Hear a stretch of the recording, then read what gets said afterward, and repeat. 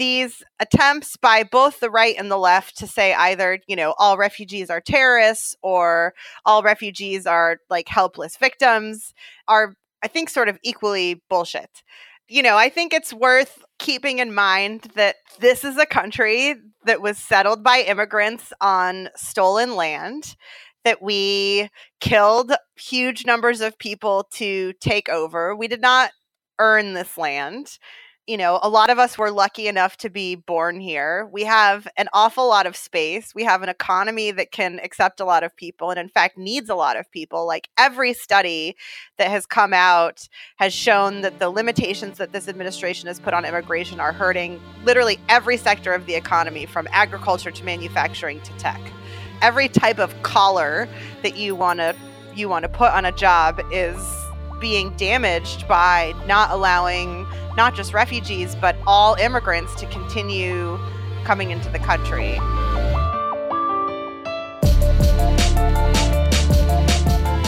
Welcome to Let's Give a Damn, the podcast that inspires and equips you to give more dams than ever before. We bring you the amazing stories of people from all walks of life who saw something wrong and gave a damn about it. I'm your host, Nick Lapara, and I'm incredibly thrilled to bring you today's conversation and guest. A few weeks ago, I did a podcast with Zach Iscol. Remember him? Amazing human and the founder of Headstrong, Higher Purpose and Task and Purpose. During our chat, he mentioned the name Becca Heller. He shared a bit of the work she does, and I immediately thought, I need to meet this woman. She must be on the podcast. Zach told me he would put me in touch with her and that she was going to be on The Daily Show with Trevor Noah that very evening to talk about Trump's refugee ban. Tomorrow is World Refugee Day, and my guest tonight is the director and co-founder of the International Refugee Assistance Project, a group that has helped more than 200,000 refugees and displaced persons find legal pathways to safety. Please welcome Becca Heller. I watched it, and I immediately connected with her spirit, her vision, and her passion. I emailed her, she agreed to be on, and today you get to hear the fruit of our conversation. Becca Heller is the co-founder of IRAP, the International Refugee Assistance Project. They organize law students and lawyers to essentially help displaced persons. IRAP serves the world's most persecuted individuals and empowers the next generation of human rights leaders. Remember just a few days after Trump became president and he issued the first version of his Muslim travel ban? While many of us were irate and didn't know what to do to help, Becca and a few other organizations rallied literally thousands of lawyers in just a few hours to go to airports to assist refugees as they arrived in the U.S., only to be turned away. I was glued to Twitter during those days as these lawyers tirelessly served refugees in such incredible ways, and I had no idea Becca was one of the masterminds behind this incredible effort. I imagine some of you would like for me to shut the hell up so you can hear more from her. So let's get right into it. Here's my conversation with the incredible Becca Heller.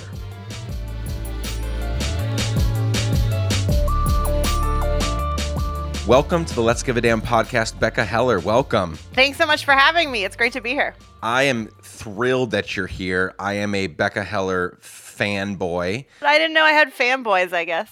Oh, you do? Well, you do. You do now, and here's why. At least one. Because, yeah, you have one. But here's why. So I'm going to give for those listening, a quick backstory as to why you're even on here. A few weeks ago, I interviewed our mutual friend, Zach Iscol, on the podcast. He's talking about you. He's talking you up in the conversation. He just went on and on about Becca Heller this, and I was like, I don't know if I know her. What does she do?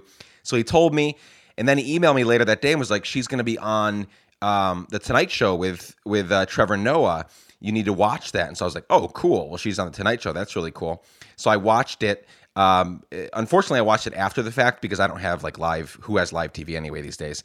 And so I watched it afterward, and I just knew from the moment you started talking and interacting with Trevor on his show, I just knew that I wanted to speak to you more because I loved your attitude, your spirit, your wit, and obviously your passion for refugees and helping them in the way that you do. So thank you for definitely being here, and I'm excited to dig into your story a little bit more over the next few minutes. Thanks for having me. Yeah. So let's begin this way. We're going to get into the work that you do and how you got into it and the impact that it's having in a few minutes. But before we do that, share with us a little bit of your backstory, because I'm looking for clues, the people, the places, the things that formed you and made you into who you are today. Because I think we will probably pick up on some stuff maybe that happened through your life that kind of led you down the path that you have gone, or maybe not. But let's explore that for a minute. So just share a little bit about your story with us. My backstory.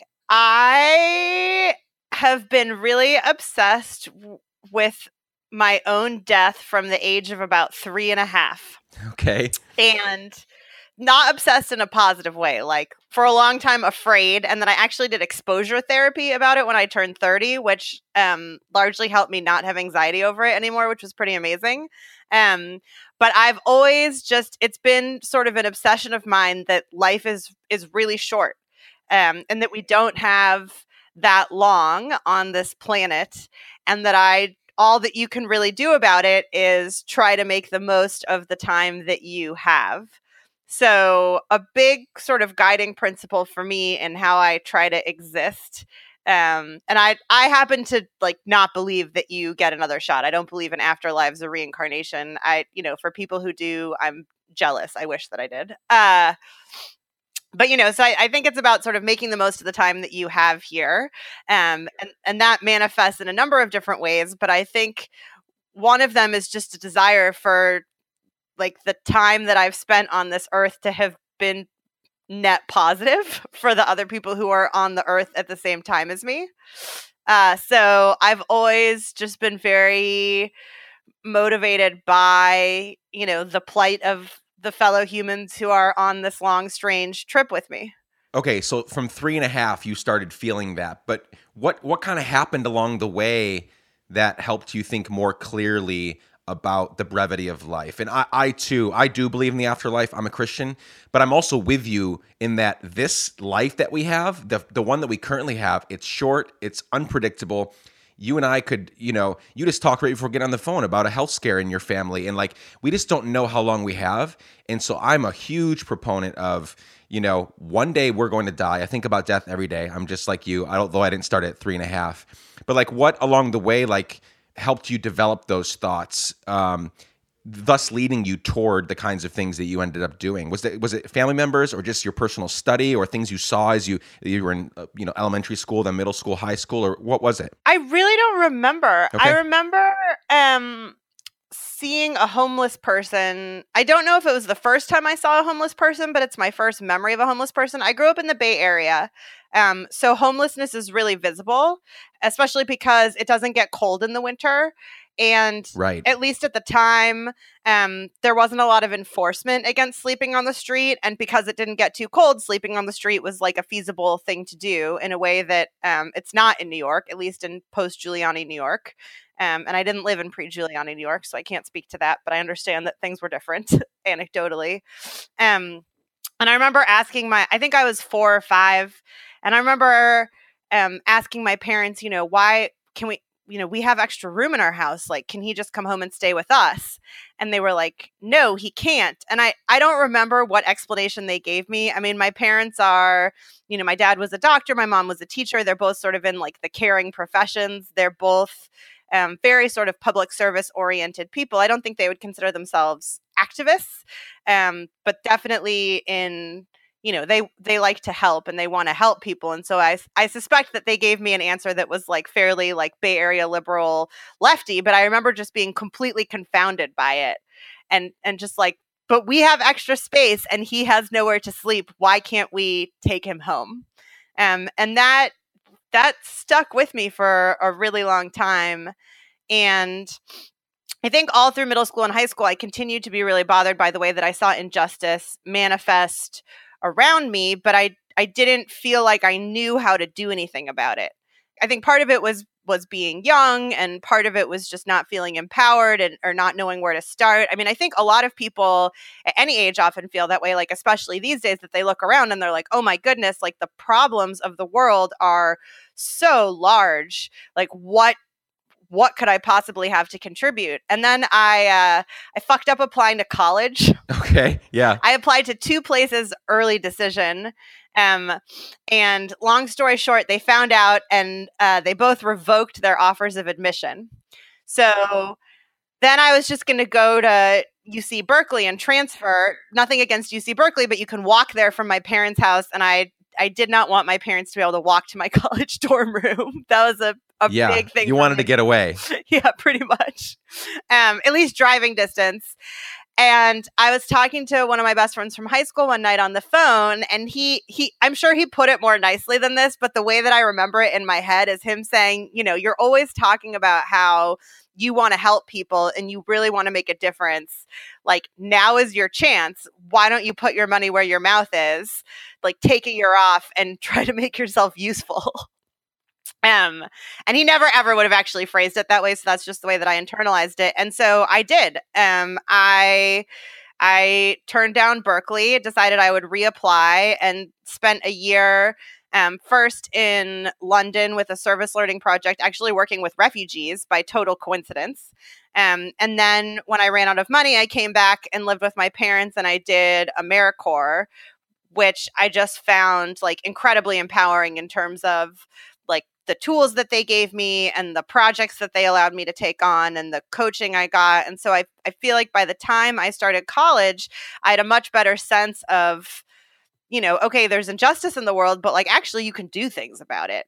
And even me at 18 or 19 with no applicable skills whatsoever, you know, there's still ways that I can contribute. And I think just that sort of confidence and sense of empowerment over some of the like negative circumstances of humans on the planet was really crucial for me in terms of my like career and sort of activisty work going forward. I love that because there's multiple ways here that where you saw something wrong and you decided to do something about it. That's where I see a lot of people fall short, is they see something wrong and one obstacle in to trying to figure out if they can do something about it, they quit because it's too hard, it's inconvenient, whatever.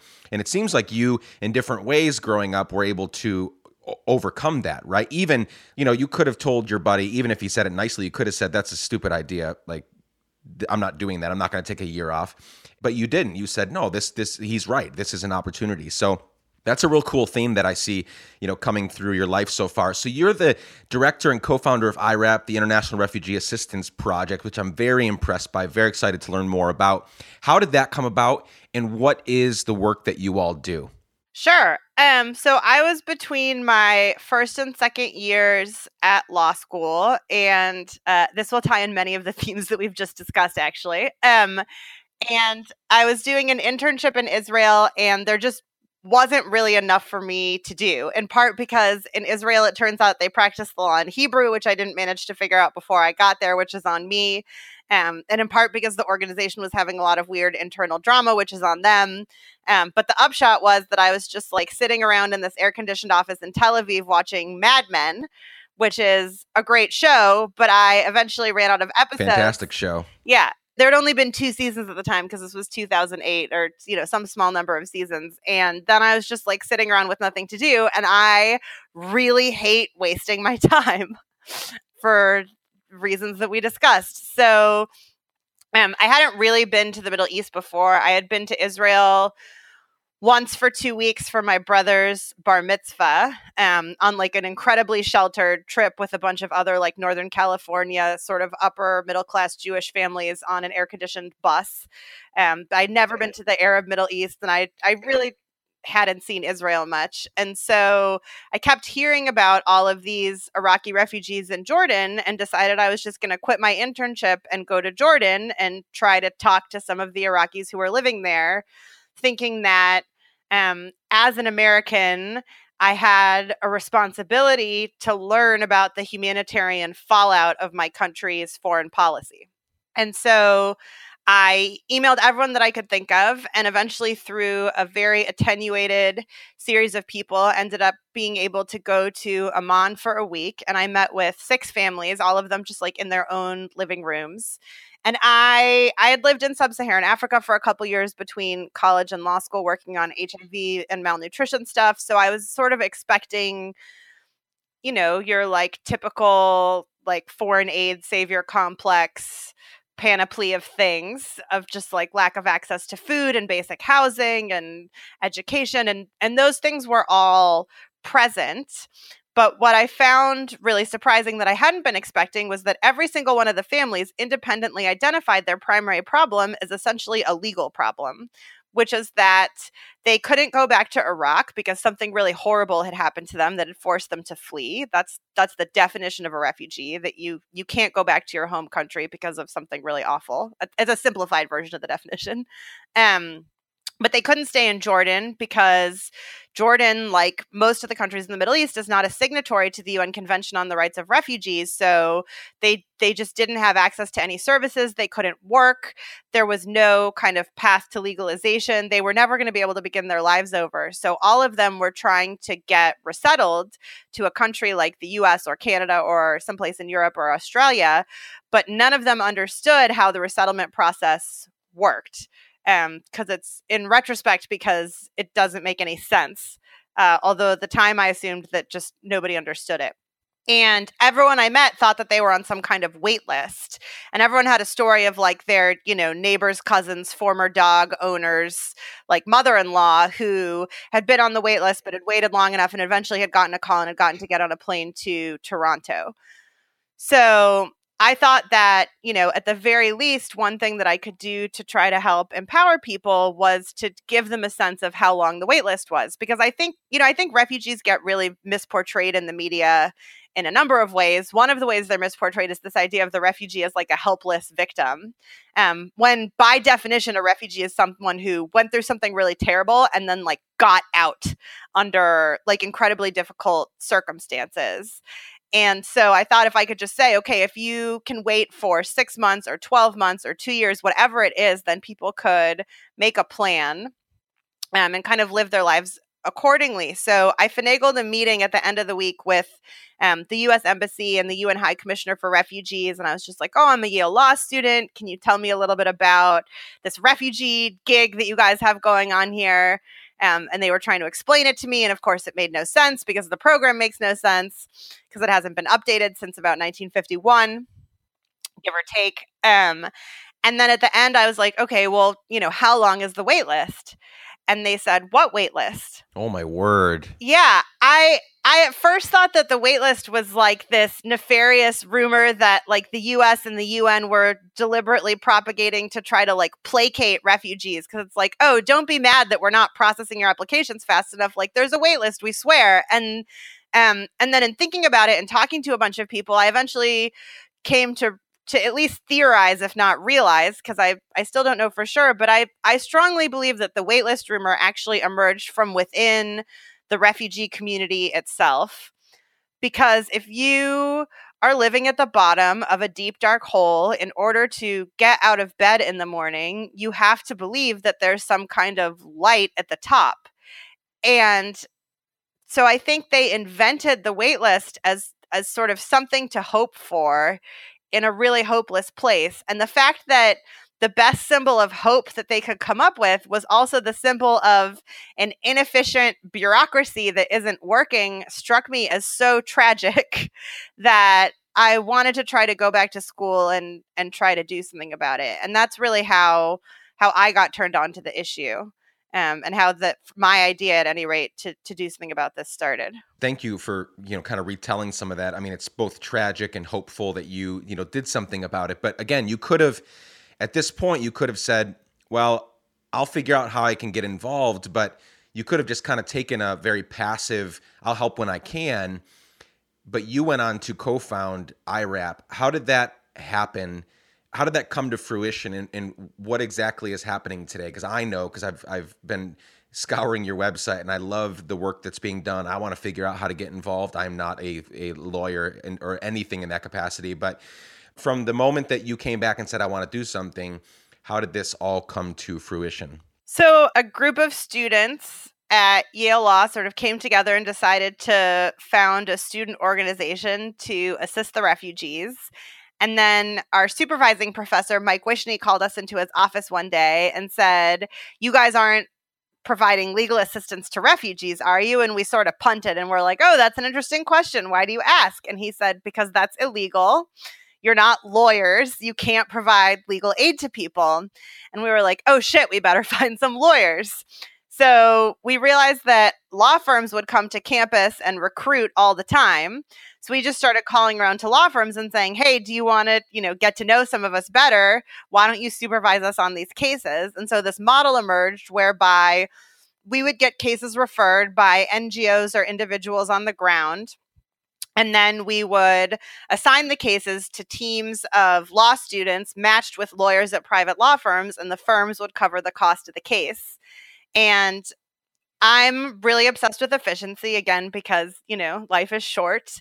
And so I spent the first year really trying to figure out like who was already doing this, because it seemed really obvious to me that like if you're in a legal process and your life depends on the outcome, that someone has suggested at some point that you should have good legal counsel. In the asylum process in the US, which is substantively identical to the refugee process, the only difference being that you're in the US trying to stay as opposed to outside of the US trying to get in, a bunch of studies, including by the federal government itself, have found that having a lawyer alone with all other variables accounted for makes you 4 times as likely to get a grant of asylum than anything else. So like your life is pretty literally on the line. And I spent a year trying to figure out who was doing this and eventually just realized that nobody was.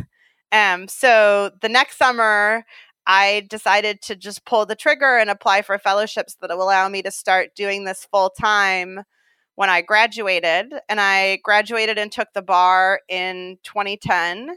And started in September of 2010. And today we have a staff of about 50 with offices in New York and in Jordan and Lebanon. We provide direct legal aid to several thousand refugees every year. We provide legal counseling to tens of thousands more through an online hotline that we have. We do congressional advocacy and litigation that in total has impacted the lives of over 200,000 refugees. And thanks to the policies coming down from this administration, we continue to really have our work cut out for us. Golly. Well, first of all, I'm overwhelmed with gratitude for the work that you're doing. I'm going to, in the show notes, when this thing airs, I'm going to put a bunch of links in there that I want people to look at so they can see a little bit more about the work that you're doing. I'm super excited. And yes, to your last point, you do have more work than you probably ever imagined you'd have right now because of certain things that are happening. Talk to me about this for a minute. Recently, when the Muslim ban went into effect for the first time, and it was this really kind of like turnkey thing. It was in effect really quickly, and people were already on their way over, and it was chaotic for a few days. I was following it super, super closely. I imagine you guys that was a very tense time for you all. What happened on your team and your organization during that time when the Muslim ban went into effect? So the text of the ban actually leaked like the first business day that Trump was in office, which was a Monday.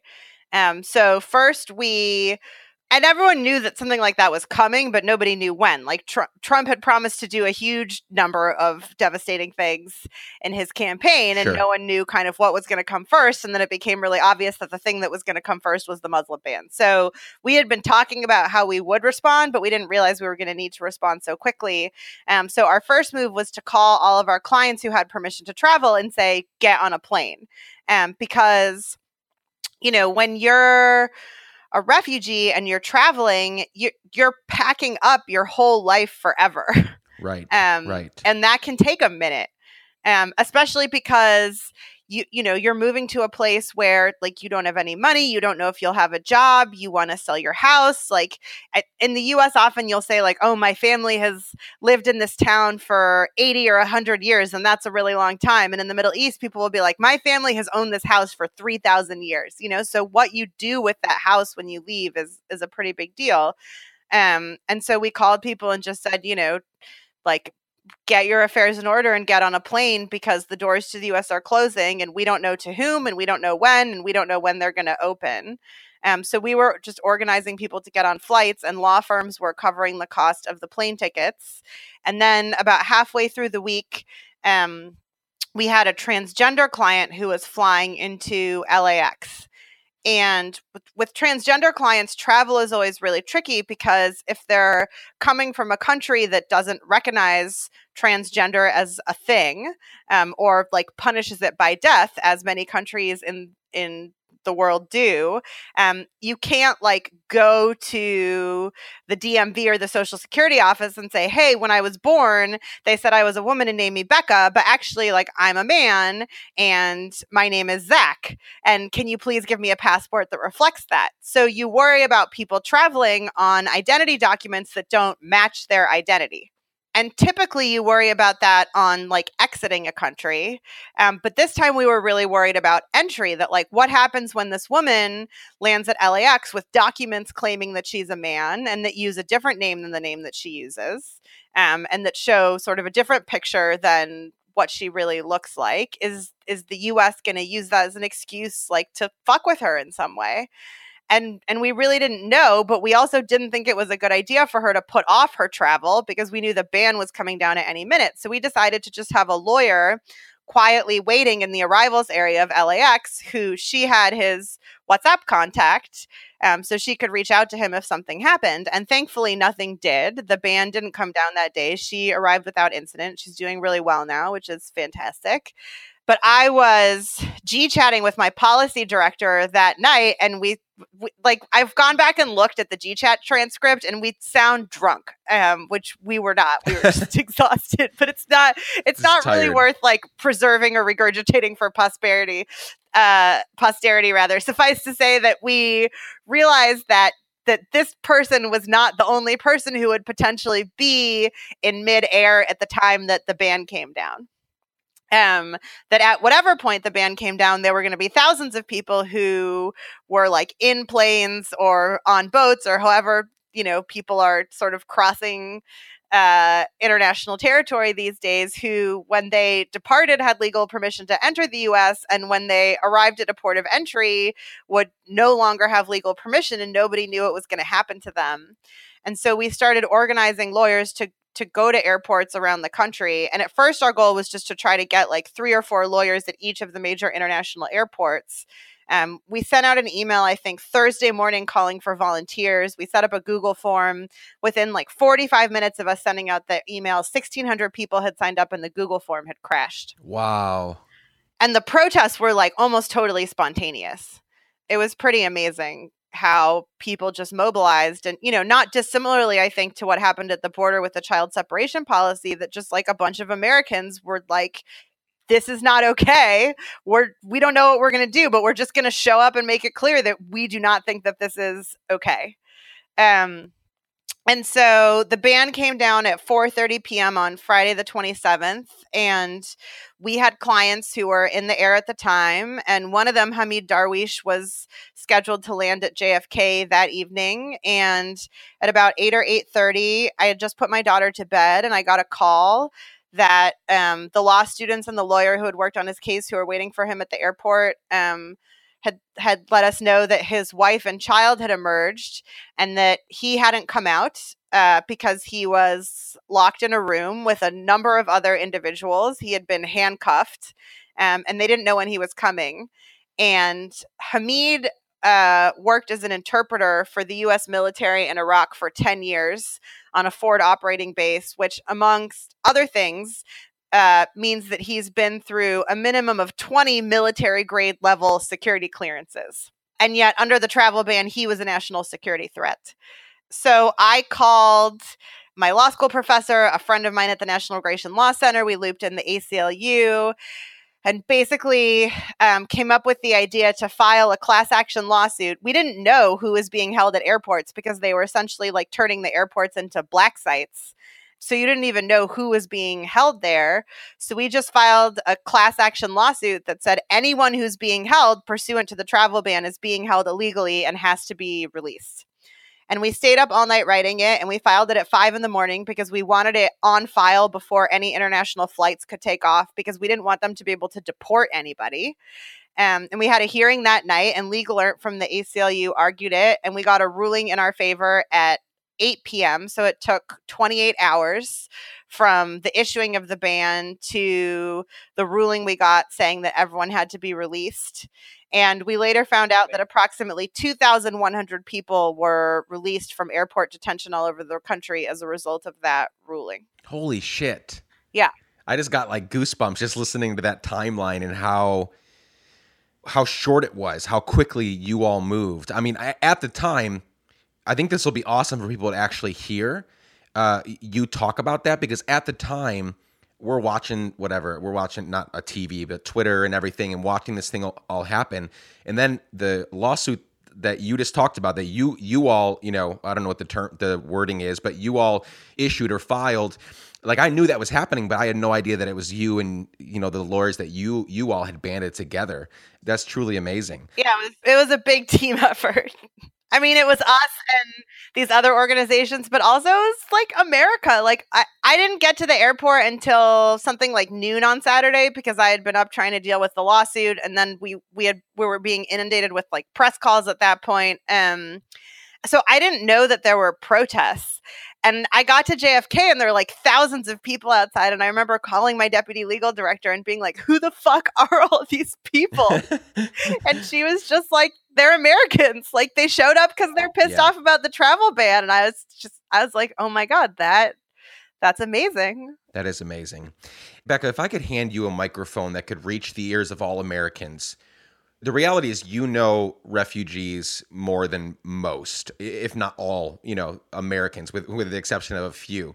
Refugees super, super well. They're everything about them. So if I could give you a megaphone that could reach all ears, what would you want to communicate to Americans, especially those that haven't traveled much, and especially those who have not gone out of their way to get to know a refugee? Because most places, not everywhere, obviously, there's a lot of people out in the middle of nowhere that, there's not a lot of refugees there, but most people can become friends with a refugee. I mean, they're everywhere. They're in all of our cities. They're in all of our towns. So what would be your message to all Americans regarding refugees? I mean, number one, like there's no singular message about refugees, right? There's 65 million displaced people in the world. Like, you can't essentialize them. Like, everyone's had a different experience. So these attempts by both the right and the left to say either, all refugees are terrorists or all refugees are like helpless victims are, I think, sort of equally bullshit. I think it's worth keeping in mind that this is a country that was settled by immigrants on stolen land, that we killed huge numbers of people to take over. We did not earn this land. A lot of us were lucky enough to be born here. We have an awful lot of space. We have an economy that can accept a lot of people and, in fact, needs a lot of people. Like, every study that has come out has shown that the limitations that this administration has put on immigration are hurting literally every sector of the economy, from agriculture to manufacturing to tech. Every type of collar that you want to put on a job is being damaged by not allowing not just refugees, but all immigrants to continue coming into the country. And I think, refugees, like all immigrants, are the things that they have in common are that they have a big dream, right? Like, things aren't great for them at home. Refugees are being persecuted. Things are really, really bad for them at home, but no one wants to leave home. There's a poem by a British Somali poet called Warsan Shira, and it has this one line that says, "No one leaves home unless home is the mouth of a shark. No one puts their child in a boat unless the water is safer than the land." Nobody wants to leave what they know and where their family has been for generations and go somewhere else. It has to really take something serious to push you to go. So everyone is fleeing something.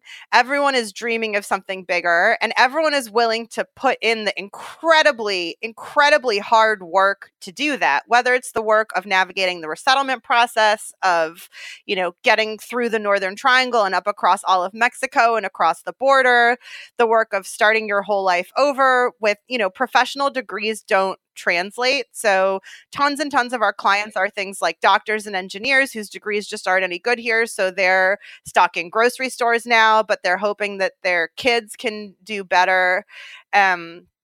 I just think that like the one thing that all immigrants have in common is that they're escaping something really difficult, wanting something much better, and just willing to work their asses off for it.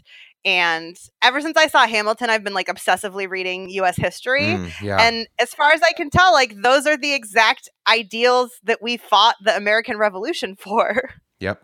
Of just like, we all came here to get certain freedoms, and we believe that we deserve those freedoms because we're willing to fight for them and we're willing to work with them and we really believe in them. And I think that if we are still, wanting to take our Constitution seriously and the underlying tenets of what we, if you really want to make America great again, you have to think about like, what are the things that makes America great?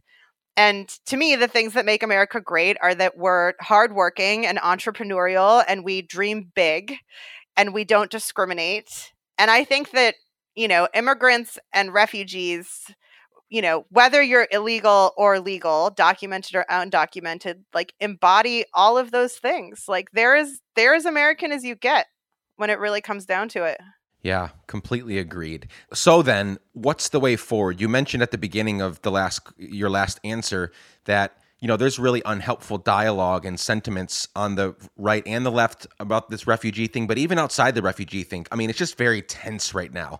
Like extremely tense. We're waiting for, and not waiting, but we're when's the next, in all caps, Twitter tirade going to happen? Or when's the next like shitty thing going to happen? When's the next video of some, black person getting shot or this Muslim person getting berated on a bus? Like, it seems like these things are happening more. The answer is this afternoon. Yeah.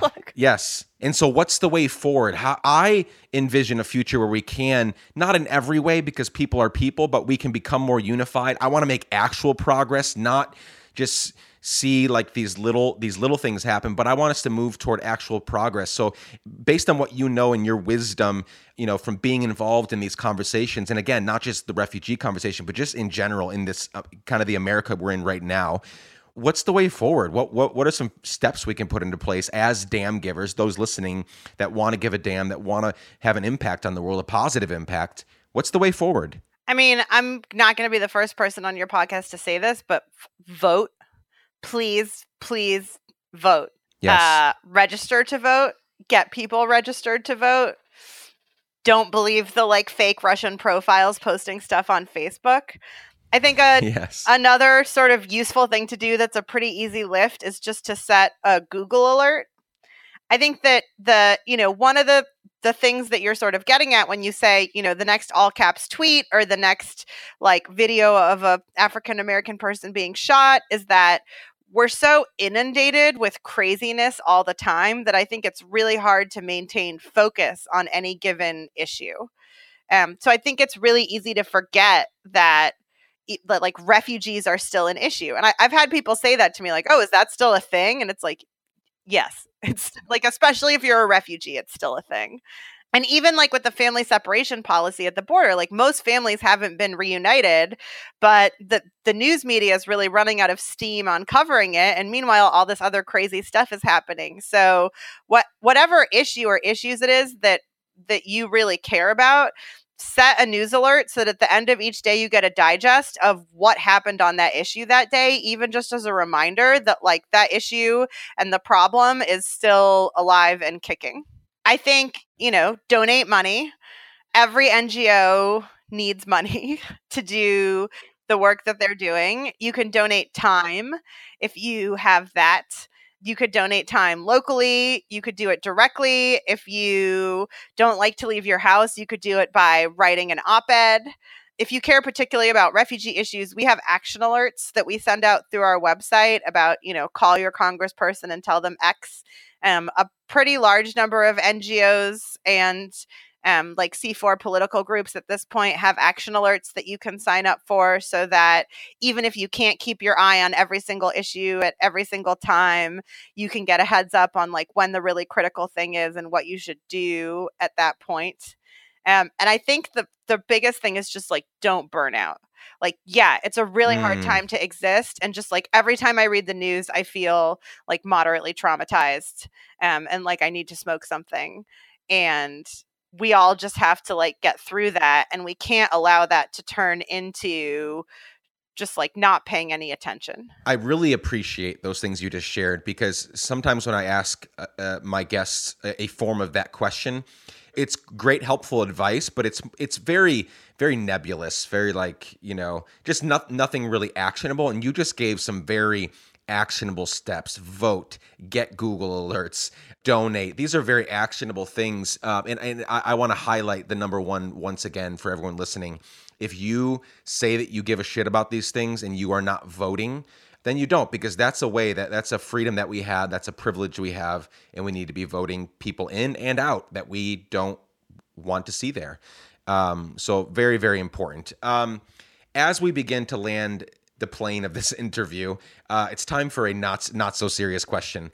And this is just a silly question, but how was it meeting Trevor Noah? And I asked that because I think the world of that guy. I think he is super fucking hilarious, and he's smart and he's witty, and yeah, I hope to, interact with him in some way someday. So was that a fun interaction? It looked like you were having fun. Were you nervous? Were you happy? Oh my God, I was fucking terrified. I was terrified. To prep for the show, like I watched interviews he did with sort of other people that ran NGOs. And then I also like talked to people and said, what's it like to be interviewed by him? And the two pieces of advice that I got the most, one of which I obviously ignored. One was don't try to be funny. Like he's the funny one. And you were funny though. You had a couple good ones there. Yeah, I mean, I just try, it was like, be yourself. And I was like, but myself is constantly trying to be funny and like maybe not succeeding, but like, I don't know, like the serious version of me is not me being myself. But the other thing that everyone said is he's super nice. He will go out of his way to make you feel comfortable. And I was like terrified up until the point that I like sat down in that chair and we started talking. And then all of a sudden I realized like, oh my gosh, I'm having fun. This is sort of fun. And also like at the risk of objectifying him, like he's so pretty. Yeah, he's really, really pretty. Yeah, I'm fairly attracted to him. He's a great guy. That wasn't the worst thing either. No, that's awesome. That's awesome. Okay, penultimate question, a half hypothetical, half not hypothetical. The not hypothetical part is that someday you're going to die. I hope it's many, many years from now, a very fruitful career in helping tens of thousands, millions of refugees, and whatever else you put your mind to. But you're going to die someday.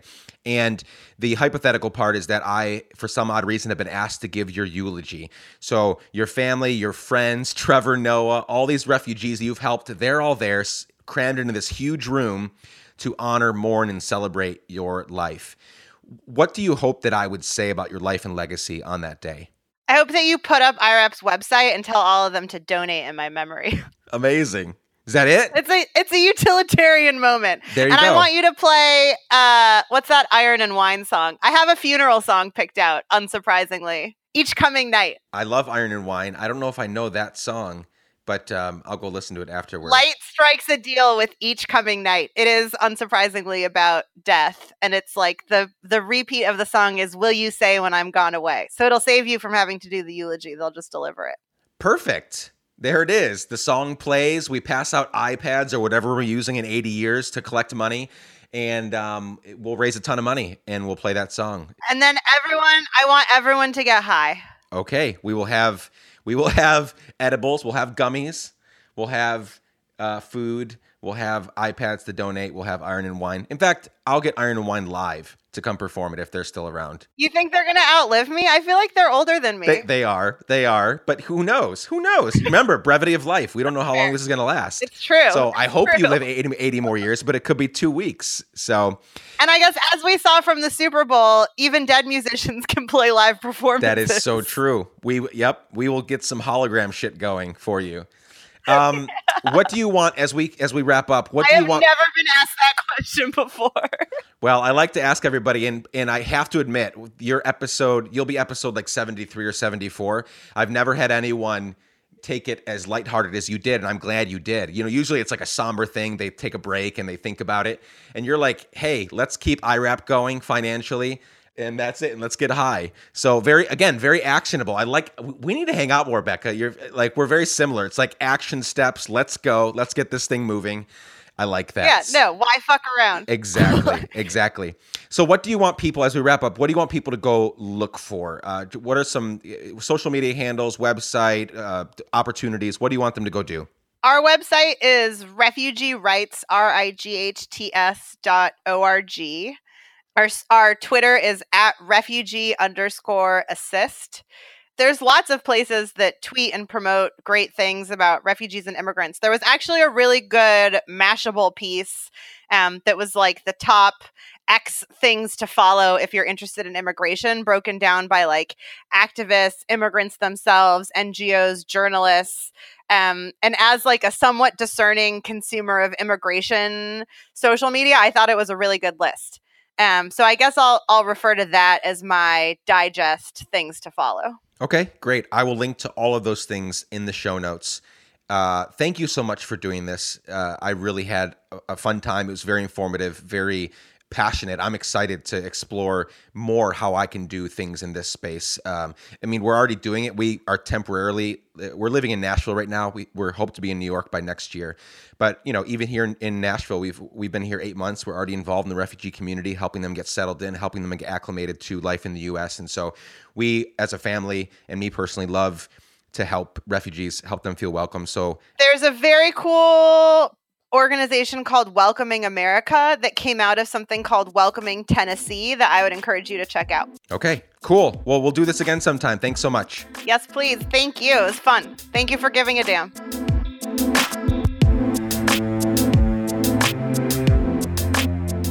Dear friends, I hope you enjoyed my conversation with Becca Heller. I hope you were encouraged and challenged also. Per usual, show notes for this episode, including links for Becca and IRAP, can be found at podcast.letsgiveadamn.com. That's podcast.letsgiveadamn.com. I would love to hear your thoughts on this conversation. So hit me up at hello@nicklapara.com, or I'm at Nick Lapara and at Let's Give a Damn on all of the social media platforms.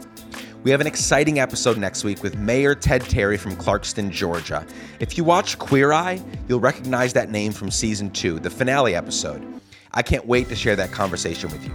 As always, this podcast is brought to you by the editing and production skills of Chad Snavely. I love that guy. If you are listening to this and you have made it all the way to the end, I love you. A special I love you for you. Same day, same time next week. Bye for now.